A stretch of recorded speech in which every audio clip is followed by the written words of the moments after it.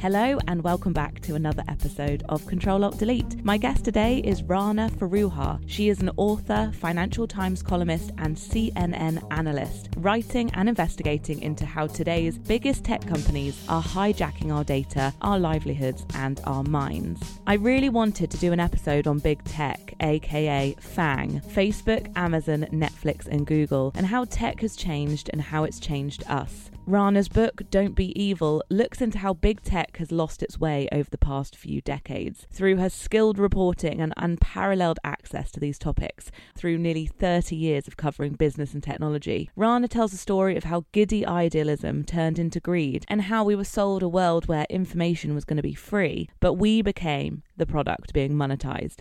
The users became the thing that got exploited. The book questions how the democratized internet has actually threatened the very fabric of our democracy. In her book, she lays out a plan for how we resist and slightly rebel against tech. But I wanted to ask the question, can we rebel or are we just too entrenched? I hope you enjoyed this episode. I found it truly fascinating. We discuss the ins and the outs of where we are now with the technology that we use.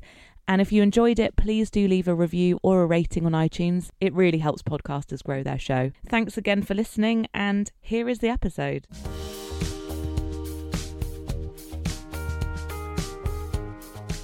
I jumped at the chance to interview you. Your book is packed full of very scary stuff, but it's pretty urgent, this book. So thank you so much. Yeah, thanks for having me. So I just wanted to start off because people listening might not know what big tech necessarily means. I just wondered if we could clear that up before we dive in. Yeah. So it's not a scientific term, of course, but big tech generally refers to the big platform technology companies like Google, Amazon, Facebook, Apple. Sometimes people call them the FANGs. It's, generally the world's biggest technology companies. It's quite funny that it does spell FANG, just because I guess they are getting their teeth into literally everything. Yes, for sure. Some of the stats just to kick off, because I guess the whole point of the book is that it's absolutely taking over and it's a very small group of people actually who are in control of everything. 90% of all world's news spending is on Facebook. Mm-hmm. So it's almost like we don't have a massive choice, do we? We have to kind of go with these companies because they're the biggest ones. That's right. And actually that's one of the first reasons that I got interested in writing this book. So I'm a columnist for the Financial Times, so I tend to dig into those kinds of economic statistics. And I had come across very early in my job an amazing fact that 80% of all the wealth in global corporations is in just 10% of companies. And they're the companies like these with the most data on what we do, what we buy, where we go on the internet, the most intellectual property. So there really is this kind of unprecedented monopoly power that this industry, and in particular these 4 or 5 firms, hold. Is it fair to say that some of them, not all of them, started off with good intentions? Or is that something that's sold to us? When you kind of read about like a mythology, Steve Jobs writing on his blackboard and believing that these people want to do good? That's funny about Steve Jobs. Steve Jobs was actually not a great guy to know. It's funny, his daughter's memoir, I don't know if you've seen it. I haven't. I want to read that. Oh man, that's the dark side of Steve Jobs. I've covered business for almost 30 years, and the truth is that a lot of people that start huge, powerful firms are pretty sharp-elbowed, So there was, I would say, in the mid-1990s, which is when a lot of these firms were starting up and when the consumer internet was really coming to the fore, there was a more innocent vibe in the Valley. And I'm old enough that I was out there as a very young reporter back then. In fact, the first company I went to see was Yahoo, which doesn't even really exist anymore in its old form. And Google was just getting started. But it's interesting, if you go back, you can see the seeds of where we are now early on. So one of the things I did for this book is to go back and read the first paper that the founders of Google, Larry Page and Sergey Brin, did about search. In 1998, they were grad students at Stanford. And you read through this whole paper and they talk about how the search engine will work and what it will do. But at the very end, they talk about how you might make money off something like this. And they have a little paragraph on page 33 or something like that where they talk about targeted advertising as a way of making money in search. And this is how these companies make money, right? They follow you around the internet. They see what you do, where you go. I mean, they can even track your eye motions if there's a camera. If you have an Android handset, that handset knows where you are. If you're in a record shop or in the grocery store, which aisle you're in. So lots and lots of information. And they said back then that if companies used this method of making money on a search engine, that it would inevitably bring the interests of users and the interests of advertisers, be they company or public entities, into conflict conflict. And that's exactly where we are now. Do you think, looking back, this is a very hypothetical question, but do you think it would have been better if we were paying for the systems? We know where we stand and actually we're the customer. Yeah, it's a really good question. I mean, I think that a lot of companies in the media, the FT is certainly one, have decided that a subscription model is really the best way to go. And I think a lot of consumers are beginning to understand that if you want content you can trust, if you want to have your privacy respected, you probably are better off paying. On the other hand, that creates a bifurcation, right? Because some people can afford to pay, a few $100s for a subscription for a high quality publication, but many people either can't or don't want to. And so you get this kind of information divide. And there's also an age divide there. So most young people are now getting most of their news from sources like Facebook, like YouTube. Unfortunately, there's a lot of research that shows in a number of countries when consumption via those sorts of platforms go up, trust in liberal democracy goes down because they're rife with fake news, right? And fake news, by the way, is 6 times more likely to spread than the real thing. So you get all the problems that we see today of people being sort of pulled into filter bubbles where whatever our existing prejudices are may be kind of enhanced. And I think that that's one of the reasons that you have the politics that you do, both in the UK and the US. So true. And also, I don't think anyone could afford to pay a subscription across literally everything we use. Indeed, yeah. But yeah, I was reading yesterday about deep fakes. And actually, someone had done a deep fake on one of our politicians here in the UK. And I mean, it looks like it's him. It looks like he's speaking. And it's just, we're at a strange time right now, aren't we? Well, it's a post-fact world. It's a post-truth world. And it's interesting. The historian Neil Ferguson did a book called The Tower and the Square. He sort of likened the period that we're in, this period of disruption, in all ways, economic, political, cultural, to the advent of the printing press, right? When everyone could suddenly read the Bible in their own language. And okay, that's great on the one hand, but it also led to 150 years of religious wars. So there was this incredible period that you had to come through. And I think that we are right in the midst of that. It's a weird one, isn't it? Because I almost feel like I'm waking up to it, even though we've all been on the internet for decades. I suddenly feel really out of control. And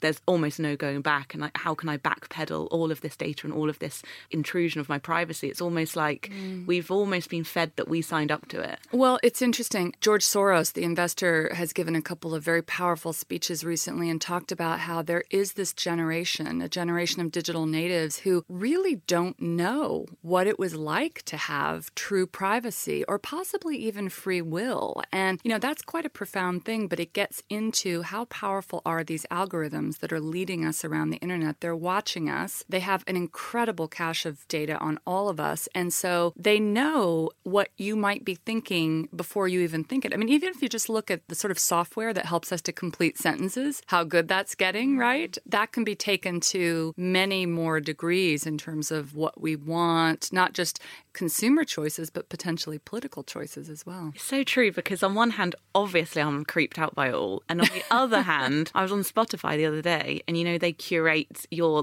perfect playlist or they suggest you songs. I loved every single song. And I was like, this app knows me. Yeah. Then I felt like this emotional connection. And I was like, this is weird. We are in the Matrix. Oh, God. But I wanted to ask you about your work as a journalist, because reading this book, I felt actually really grateful for your work, because standing up to this stuff, and it I've interviewed a lot of people recently who was kind of speaking truth to power. It's really brave. Well, I appreciate that. That's very kind of you. It is hard. I think that one of the things that has helped me is that I was never a beat reporter. If you're covering specific companies or you're covering the tech industry, it's really hard sometimes to come out and speak very openly about the dark side, because you have to keep going back to that well. And these companies are tough. It's interesting. I have been a financial and business journalist almost 30 years. I have never seen an industry that will push as hard against journalists. Their lawyers will call, your bosses will get calls. I mean, there's a lot of intimidation that goes on, not just of journalists, but of politicians. These folks are now, Google and Amazon in particular, are now the largest lobbying forces in Washington. They're in Brussels. They're in London. They're subtly or not so subtly creating this sense of cognitive capture. When I was researching the book, I actually found it very, very difficult to find independent academic analysis of these issues because so many of the academics themselves had been paid for their research by these companies. Yes, because a lot of the advertising revenue, I guess, is coming from these companies themselves. It's really funny. And well, it's not funny. It's a bit depressing. But because they've so hollowed out the advertising business, and particularly local papers and local publications have really, really suffered in the media industry, they're now having to go in and try and create more local news. So Facebook and Google are now paying publications to try and create this stuff. It's almost kind of a Marxist, capitalism eating itself kind of a thing. Yeah, it really highlights the power in money, obviously. But when you think about whenever I read rich lists, like the Sunday Times has a rich list, and the same old people are on there, and just for once, I want to see like a woman, like a self-made, I don't know, someone who isn't in that world. Well, there's the woman who started Spanx, I guess. Oh, yes. Woo, woo, exactly. We all love them. No, it's interesting. It actually makes me wonder because, all right, there's a generation of digital natives who they've only grown up with these products, and we all love these products. I mean, I completely take your point. My Apple playlist is, I love it. But younger people, I think, are also quite skeptical of unfettered capitalism, and they're quite skeptical of the system, the hypocrisies in the system. And in some ways, I wonder if Silicon Valley isn't setting itself up to be the new Wall Street, so it's going to be a bit of an Occupy Silicon Valley kind of a thing when people see that, all right, folks like Mark Zuckerberg, Sheryl Sandberg, Eric Schmidt, I mean, they are huge political forces. They are exerting a lot of behind-the-scenes power. And these companies are disintermediating jobs. I mean, they're huge companies, but they actually don't create a lot of jobs the way a previous generation would. And that's something that's really going to affect younger people. Yes, you write a lot about gig work in that respect. Because I feel like it's a funny one because I write a lot about self-employment in a positive way. Yeah. If it can work and you can create like a micro business, and actually if your employer isn't treating you very well, you can go and start your own company yourself and employ the right people, etc. But I feel like the gig economy is so negative. Well, I have a whole chapter on that in the book, and I call it the Uberization of everything. And, I, like everybody, I kind of am always interviewing Uber drivers when I'm in the car, and some of them will say exactly what you do. Hey, this can be great because it creates freedom and flexibility. And actually, it's interesting when you survey people, particularly younger people, even more than money, they want flexibility. And I think that that's in part because there's been a generation that has grown up when the idea of a job for life is just, it doesn't exist anymore. The social compact is broken. So people, I think, have probably a healthier sense of, all right, I'm going to work, but you know what? I'm going to have a life too, and I'm going to make my work revolve around me. So that's good. But on the other hand, it's such an asymmetric transaction because if you think about what Uber knows about what's going on in a driver's car and how it can sort of funnel drivers and customers to the places that it wants them to go, what's most profitable for the company, the driver doesn't have that information. The driver doesn't own that data and intellectual property. And that's actually something that the labor union movement is actually starting to look into. In New York, there's a kind of a new labor movement, the Freelancers Union, and they deal with people like Uber drivers, but they also deal with graphic designers and writers and people kind of higher up the socioeconomic spectrum who are dealing with these same problems where companies have all the power, individuals don't. But if we think about our data as a resource that they are mining and how can we actually take back some of the value of that data, I think that's a very interesting area to think about. It's really true because when you think of something like Uber, etc., everyone's dispensable. Yeah. And that is like the height of insecurity.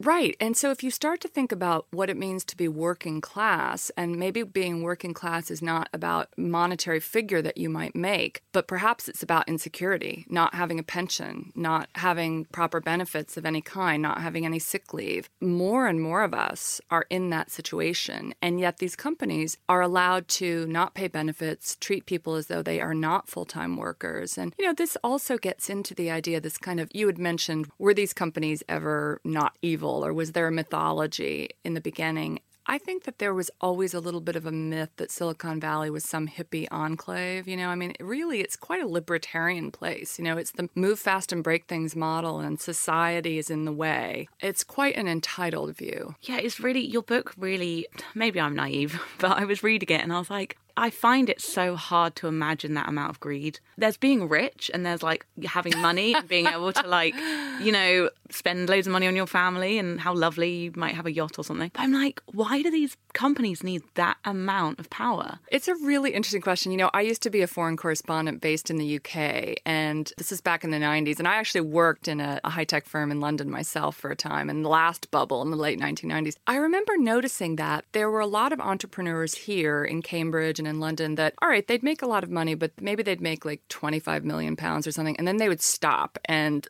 garden or do something kind of more soul enriching. Yes. Whereas the guys in the Valley never stop. As a matter of fact, I remember one friend who had made a fair bit of money on a tech firm in London and then moved to the Valley and joined a venture capital firm and kept making money. And I said, like, why do you need to do this? Why don't you just, you know, go play tennis or something or hike? And he's like, well, you don't understand. In the Valley, anything below $100 million, you're just a civilian. Oh my God, I'm going to be sick.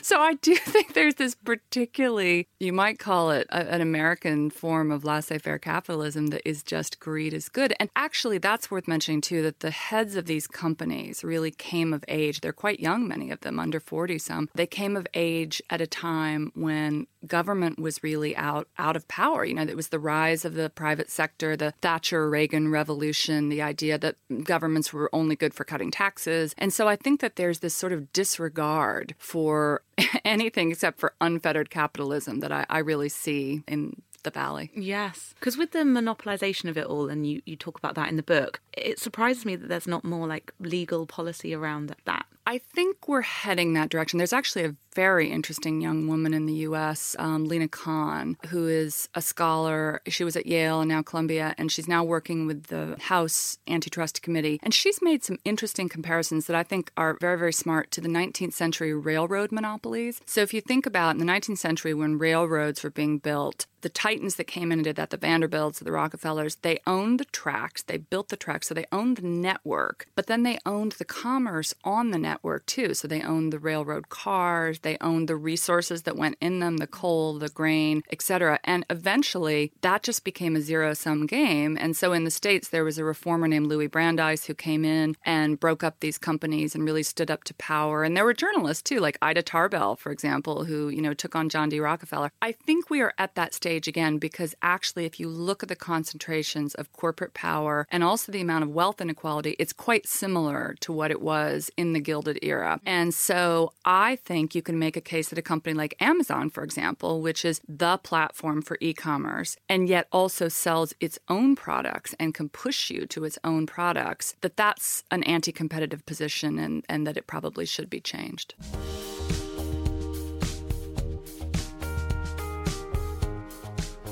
Well, another topic of the book that is also depressing I wanted to talk to you about is healthcare and online healthcare and the evolution of that. Because I remember when Amazon Alexa was partnering, it was announced with the NHS, you know, you could ask Alexa if you have a health problem. I absolutely despised that idea. And I just thought, I don't want to tell this piece of technology, like, is nothing sacred? Like, you want to know everything. And now you want to know about my illnesses. Would you be able to talk a little bit about that? Because it's so fascinating, that chapter. Well, so there's a few things in there. First of all, I completely agree with you about Alexa. My husband loves Alexa. I made him disconnect Alexa. I'm like, I do not want a surveillance device in our home. She's listening. She's listening. It's so creepy. But particularly when you take Alexa beyond an area like, you know, your music choices or what kind of scarf you want to buy or whatever, and you take it into something like healthcare or your finances, that can have real world ramifications. And, you know, you're already seeing cases of what has been dubbed algo racism or algorithmic bias, where people might not be able to get mortgages or they might be, say, targeted for predatory lending because of information that the algorithms know. So that is a real world thing. Data breaches in healthcare, that's already happened, both in the UK and in the US. But it's interesting, these firms are now piling in. So just a few days ago, Google announced that, well, it didn't announce, it was the Wall Street Journal discovered that Google had been in a secret partnership with America's second largest hospital chain, and it had shared data with 50 million patients without informing the patients, without informing the doctors. So there is a land grab going on now where all the big firms, which, by the way, they want to be the operating system of your life. And that's what Alexa is about. They want to know everything about you so that you now turn to them for all choices. It's a natural monopoly, and it simply won't stand. I worry that we've already come to a point where it's going to be very difficult to unwind. So you look at the insurance business, for example, already changing profoundly because of all these technologies. So voice assistants are one thing, and they do get inside your head in a way that even just using the internet and typing doesn't. But you can take it a step further and look at how the insurance industry is putting sensors around people's homes or in their cars. And so your insurance agent may now be able to see if you're driving too fast, if you have a child in the car and perhaps you're not stopping quickly enough, and then maybe your premium goes up. That disrupts an entire model of collective service. I mean, the idea of insurance is that it works because it's meant to pool risk. But suddenly, the technology now allows it to be micro-targeted to the individual, which I worry creates a real, almost Black Mirror-like sense of have and have not in society, where there are people whose likes and rankings and profiles will be sort of way up here and they move ahead and have a bright, shiny future. And then there are some that simply become uninsurable or unemployable. And I think I'm quite worried about that. That is something we desperately need a public debate about. That is so true. And just the hierarchy, like putting people in that sort of categorization is gross. It's dehumanizing. And I feel like it is happening in a way that we like laugh it off and we find it funny now with like people who have more followers than others get better treatment. It's already happening, but that is like the next level, isn't it? Well, it is. I find it very dehumanizing. And, we haven't even gotten into really the cognitive and emotional implications of these technologies. There's research showing now that if I were to take out my phone and put it on the table between us now as we're speaking, it would actually decrease empathy within our conversation and within our relationship because there's a distraction. There's something that is pulling me away from connecting with you as another human being. You're seeing higher levels, particularly in younger people who, by the way, spend an hour in the U.S. I think it might be slightly lower in the U.K., but in the U.S. they spend an average of about 7 hours a day on devices. Teenagers do that. You're seeing higher rates of anxiety and depression, self-harm. So it's a bit like alcohol where, all right, maybe it's okay to have one drink to be social and, you sort of be part of the group. But then as your consumption goes up, there are all these risks. And we're just beginning to see what those are. If we could rebel against it, if we could disconnect, how would we? Because I interviewed the director of the Netflix, the documentary about Cambridge Analytica. Oh, yeah. And what was interesting is she was like, I've made this documentary, but I'm also going to go and post about it on Facebook later to tell everyone it's out. How do we live with kind of... That's so interesting. Well, digital detoxes are becoming quite a thing that people are doing. And, we all, I think, know people that have done that. I've actually cut off Facebook. I don't use Facebook anymore. I do use Twitter as a journalist just to distribute my own content. I almost use it as a news feed to check out what other people are doing. But I've really set some limits on myself. I mean, it's almost like cutting any habit that has become disruptive, cigarettes or alcohol, whatever it is. I now try and check my email during the course of a work day only 3 times a day. But I gotta say, it's really hard to do it because the baseline for connectivity and for what people expect from you has completely changed. And again, there's a generation that I think is really having an almost existential crisis about this. I'm thinking about a time a couple of weeks ago, I was speaking at a conference on social media, and a young woman came up to me during the break and said that she had done a birthday party for her father recently, and she'd filmed it, and she was, giving him the cake and all that. And she said she felt compelled to post it, even though she sort of wanted in her heart of hearts to have a bit of a private moment, but that she felt if she didn't post, it somehow hadn't happened. It wasn't real. And so there's this sense of living in a world where you're not seen unless you have a digital profile. And of course, that can put on steroids all of the anxieties that, we all struggle with in the real world anyway. So how do you change things? Well, I think a digital detox is a great exercise. It's almost like putting a meditation app on your phone which it's kind of ironic that we do that as well. But I think that's a great exercise. I think also just starting to have a public debate in the same way we did when cigarettes were a thing in the 60s or 70s. Everybody smoked, and then there was a public debate debate about, actually, there are these consequences.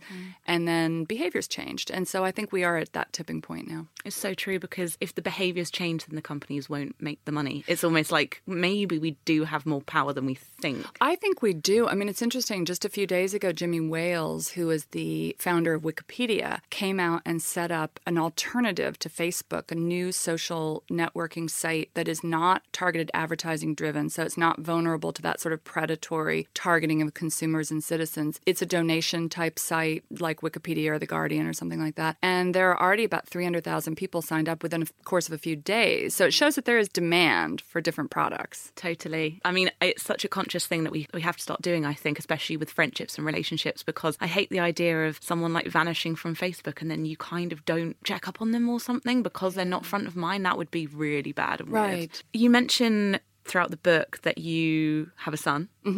And he's probably on his phone right now. And I love the book for that, because I think there's a lot of books where like the hard facts are there, but I feel like it was very human in the way that you wrote it as well. You brought it back to your personal life a bit. I don't have children, but I know that it's like the topic of conversation is how do we deal with young people now with all of this? You talk a little bit about how you've worked that out with the gaming and things like that. Yeah, well, my son Alex, who was 10 when I started writing this book, was a big trigger for me for writing it. I'd already been studying all the issues, the political issues and the economic issues as part of my work. But I came home one day right before I started doing the proposal for the book, and I had a credit card bill that I had opened, and I looked, and there were all these tiny charges, like $1.99, $5, and they were all from the Apple App Store. And I thought, that's very weird. So I started tallying them up, and it was over $900 in charges. And I thought, who has my password? My son. And I went downstairs, found him on his phone, tried several times to get his attention, finally did, and started interviewing him about this. And it turns out he had become addicted to an online football game. And these games, like, many video games are given for free, supposedly. But of course, you're not paying in money. You're not paying in currency. You're paying with your data. So they draw you in. They offer you this free game. And then when you're in the game, you're often offered in-app purchases, or loot boxes, they're sometimes called. So if you want to move ahead in the game, you have to buy virtual Ronaldo, or you have to buy a new kit for your players, or whatever it is. And that is real money that's being spent. But it doesn't look like real money. It looks like, kind of icons or gold coins or something. So he's rolling through this game for hours on end and racking up over $900 in charges in the course of a month. So as a mother, I was completely creeped out and felt terrible for a number of reasons, and immediately put parental controls on the phone and decreased his usage. But as a business journalist, I thought, oh my gosh, this is an incredibly effective sales technique, and I need to understand this. I mean, you write in the book about the slot machine kind of Yes. analogy. That really, I've heard like words being used about the addictive nature of it, but that was it. Well, it is. And, as I began researching, I found that a lot of these technologies actually come out of something called the Stanford Persuasive Technology Lab, which is a bit Orwellian sounding. It's funny, the folks that started it actually started with benign ideals. I mean, they wanted to use sort of behavioral psychology to nudge people to be healthier, maybe to stop smoking, whatever it is. Unfortunately, the nature of commerce, capitalism, the folks that come into the program tend to go off and start things like Instagram or the latest video game. But there is an entire science. It's actually called captology, meaning the capture of your attention and how to do that. And so they use things like casino gaming techniques, the same sorts of techniques, variable rewards that you might have in a slot machine, are literally now in your phone and in your brain. Oh my goodness. Well, I feel like maybe we should leave the listeners on something like slightly practical and not too overwhelming. I mean, is there anything I know you mentioned parental controls or anything in our daily life that we could do? I mean, I haven't really figured out really a day-to-day tip or hack yet for keeping a little bit of privacy back. Is there anything that you do? Well, it's interesting, in part because of pressure from activists within the industry. There's a lot of people in tech that have become really disturbed about all the things that we're talking about, and they have themselves been putting pressure on the firms like Apple and Google to make tweaks to their handsets. So there's actually a lot more now that you can do to track the usage of apps, to turn off apps, or to shift the way your phone is sort of pinging you. And, there are adjustments that you can make. There are ways that you can pull back from this. Like turning off the location. Yeah, turning off maybe. Location services, turning off the way in which you're tracked. And I think that we're about to see a host of new products. I mean, there are new search engines coming out that are privacy-based and don't track you. So I do think we're on the cusp of change, but I think just, kind of getting this story out and shifting the narrative is the most important thing right now. Totally. That's such a fascinating conversation. And Thank you. Your book, it's had such brilliant reviews. People have really learned a lot from it. So thank you so much. And hopefully we'll have much more public debates and conversations as we go. And you've really started and ignited that movement. Thank you. Well, thank you for the airtime. Thanks so much. Thank you.